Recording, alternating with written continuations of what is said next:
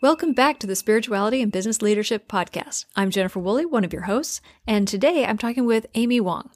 Amy is a recovering mathematician who spent over 10 years at Sun Microsystems and IDEO. However, in about 2011, she felt a different calling and founded a company called Always on Purpose, a coaching practice working with leaders and leaders in the making on increasing personal well-being and success.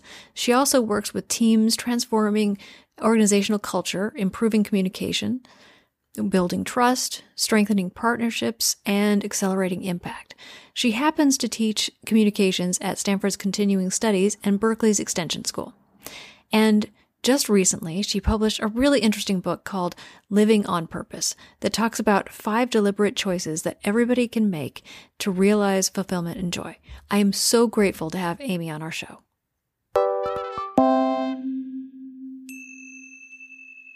I've been a coach for over 10 years now, but what I find really special is that I've been coaching for far longer than that. Really? And it all started when I was really young, and it was my very passionate love for music, piano mainly, Really? and math. Yeah. And Music and math. I love it. music and math. Yeah. And so I had started playing piano when I was 4 years old. And it just became one of those things where it was my life. And I think naturally for that reason, I also was incredibly passionate about math. And what had happened was, being very industrious and ambitious in high school, I had created my own companies, so to say, or so to speak. And I was tutoring a bunch of young children in math. And I absolutely loved it. I mean, it just lit me up. And then I started teaching piano to young children. And I had rented a piano studio from my piano teacher.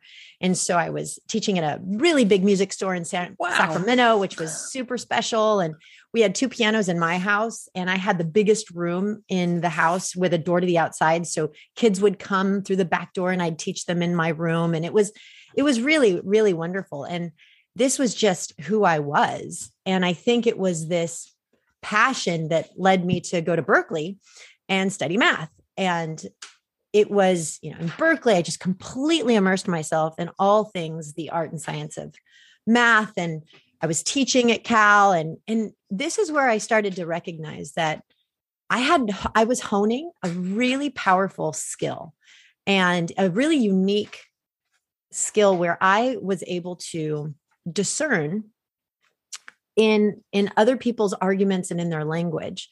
I was able to identify what it was that they didn't know that they didn't know. And it was that stuff that was getting in their way of really learning, really moving forward. And I recognized this probably in my early 20s. And I was fascinated with this skill of mine. And I thought this lights me up. Oh my gosh, I just live for listening to other people's logic and their argument to understand their perceptual landscape. Because with that, I was able to, with logic, help them derive from themselves what it was that they didn't know. And that's where true insight and growth came. Oh, how fascinating. Yeah. Yeah. And so it just lit me up. And so that, knowing that was running in the background, I kind of followed the traditional path. I ended up in tech, was working at Sun Microsystems for 10 years and, in multiple kinds of roles, program management, UI architecture. I would always end up in these facilitation roles where I was bridging, between say end user and development or engineering. And I was bridging and translating. And again, it was like, well, there it is again. Right. And so after the birth of my first child in 2008, my career was amazing. I loved it, successful in all ways. But after Aiden was born, that's when I just had this massive wake up call, because there's nothing like bringing a human into the world and falling so madly in love and the whole, just everything shifts on its axis once you have a child. And I really saw that, oh my gosh, there's a whole part of me I'm not attending to. And I couldn't quite put my finger on it because I was happy. Yeah. In the traditional metrics. Exactly. My life was perfect on paper, but something was missing. And so the only way I could describe that moment in 2008 was really a breakthrough. And I recognized that I was following my head, but not my heart. This sounds good as a strategy, but this doesn't feel good to my soul. Right. Yeah. And even though it added up, something was missing. And so that had to be really hard.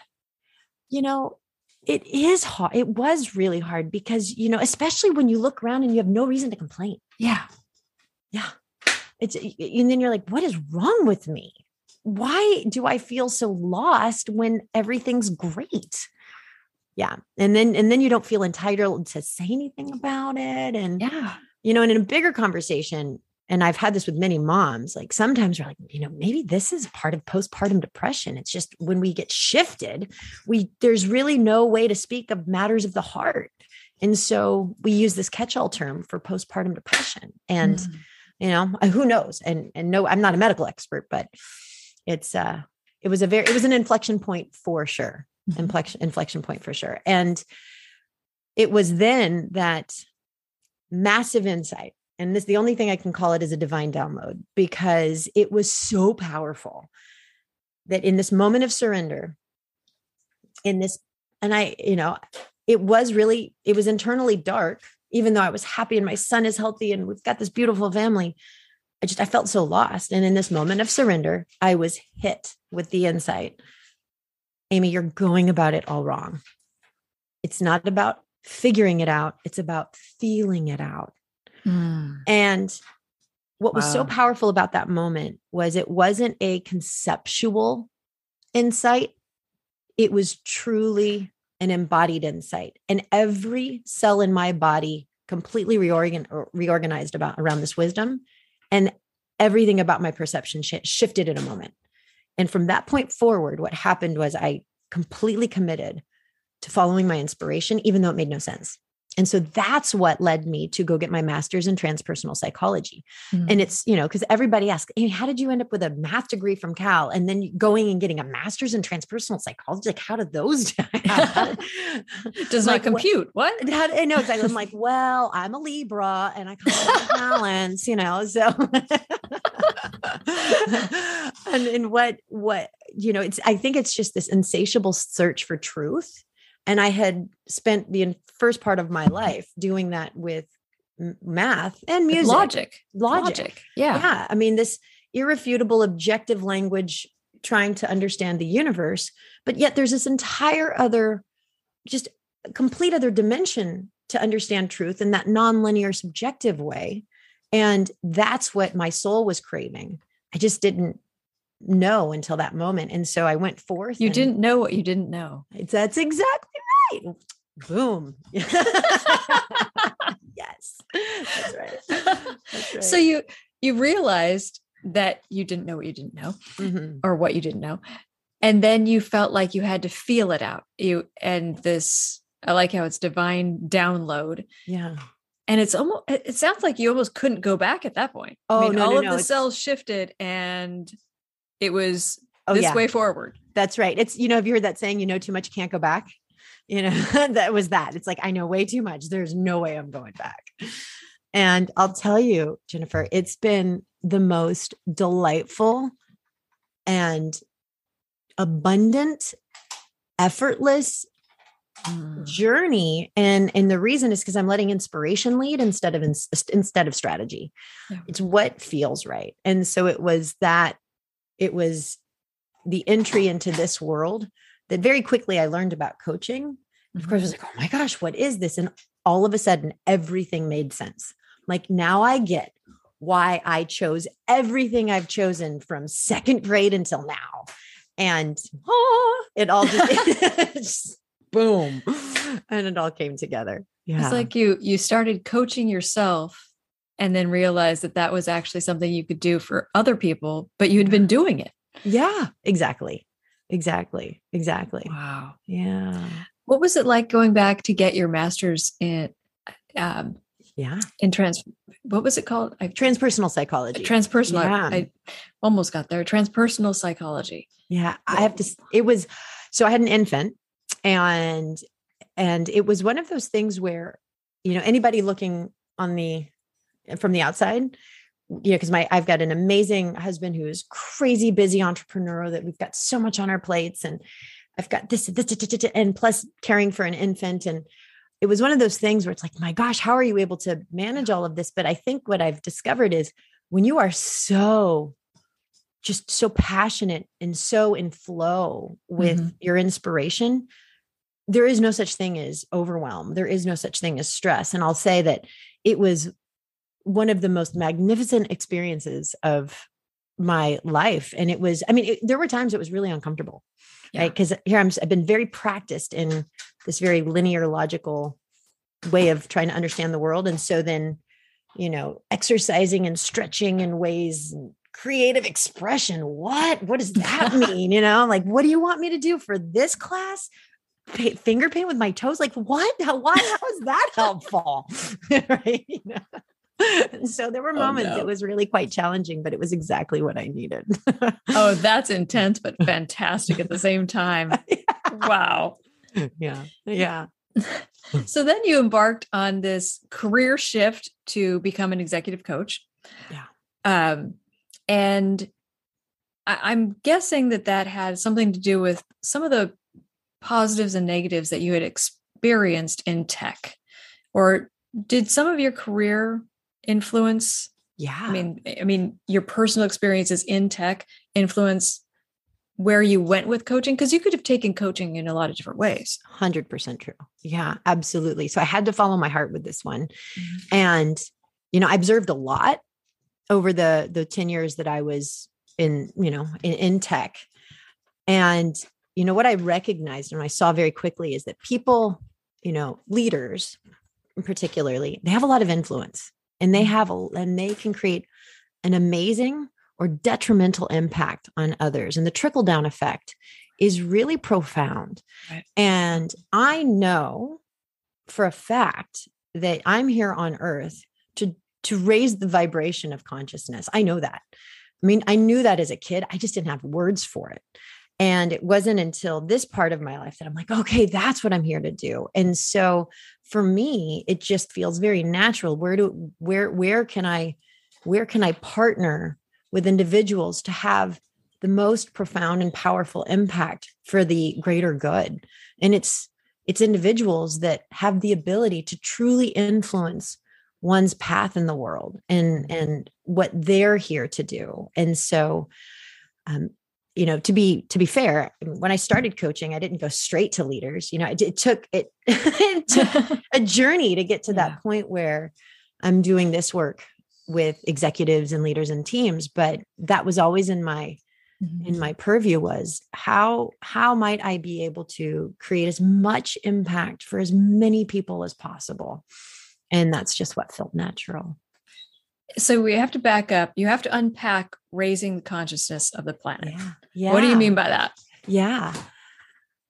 I think any of us can look around and we can see that, we're all pretty consumed, and it's natural. I've got my phone here, and it's like everybody's got their little device, and we get bombarded. Look at all these notifications on my phone here right now. And we've got so much coming at us, from the dings and the pings and the pop-ups and the headlines and now, of course, with the advent of social media, it's just, we are so overwhelmed, and technology is evolving at an unprecedented rate. And yet our brains aren't evolving at the rate not so much technology, right? Technology is. And so we're really starting to numb and shut out and become very, very, I hate to say withdrawn, but autopilot is the word I use. And it's a way of surviving the overwhelm, this just stimulation overwhelm. And, while it can feel comforting to be an autopilot, it's not fulfilling, Right. and it doesn't bring us together. And I truly believe that, we are all one, and purpose is felt when we know and can live that wisdom and love in our heart. And we lead with that wisdom. And that's easily forgotten with so much going on. And so the disconnection that many of us are feeling from truth, from ourselves, from choice. And what I mean by choice is just autopilot has us in reactive mode, not responding mode. And so it's just, we're reacting to life. We're not responding to what's available. And I think, the universe is constantly expanding. We have a drive as humans to constantly expand and to grow. And I think to tap into that very real, primal, and very divine directive to expand, I think that's what it's about. And so for me, it's just helping catalyze that wakefulness. It's helping wake people up to what's possible and moving them from reacting to responding, helping step into what it means to be tapped in and connected with themselves and the world. And when we do that, I genuinely believe that's when we start to heal the planet. Yeah. So how do you get people to do that? Well, it first starts with people interested in wanting to and doing the work, or at least there's a willingness, right? Mm-hmm. And I think that's where I find there's a wonderful opportunity in working with leaders and executives and individuals. It might not be immediately obvious that they want to raise the vibration of their own consciousness, but in the same way I felt there must be more. Mm-hmm. In the same way I knew that I wasn't fully living my purpose prior to having had that divine download. I am experiencing so many of my leaders feeling the same. Yeah. There must be more. Mm-hmm. And so to answer that question, how do you do that? It's really to hear and to feel for that openness and that willingness, and then to be able to facilitate a conversation so that possibility can be harnessed. Yeah. Right. And so there are those folks that are like, yeah, I want to go there, and they know it, or there's a willingness and they don't know it, but they're open to it. Yeah. The door has been opened. Yeah. You just need to listen for that creaking of the door opening. Yeah. In order to get to the point where their growth can occur. That's right. That's right. That's right. But never do I want to push the door open. I'll never push the door open for anyone. But I'll have lots of people slam. Yeah, exactly. And then I'll get people coming to me. Can you push their door open? I'm like, I'm not pushing their door open. I'm not touching that door. Are you kidding me? They got to open it themselves. That's not my job. I mean, you can help, cast a little light and say, hey, your door's open. Do you want to open it some more? But if the door's not open, that's right. It's locked. That's right. They have to turn the key. That's right. That's right. Thanks for listening. This is Jennifer Woolley. Catch you next time on the SBL podcast. Bye.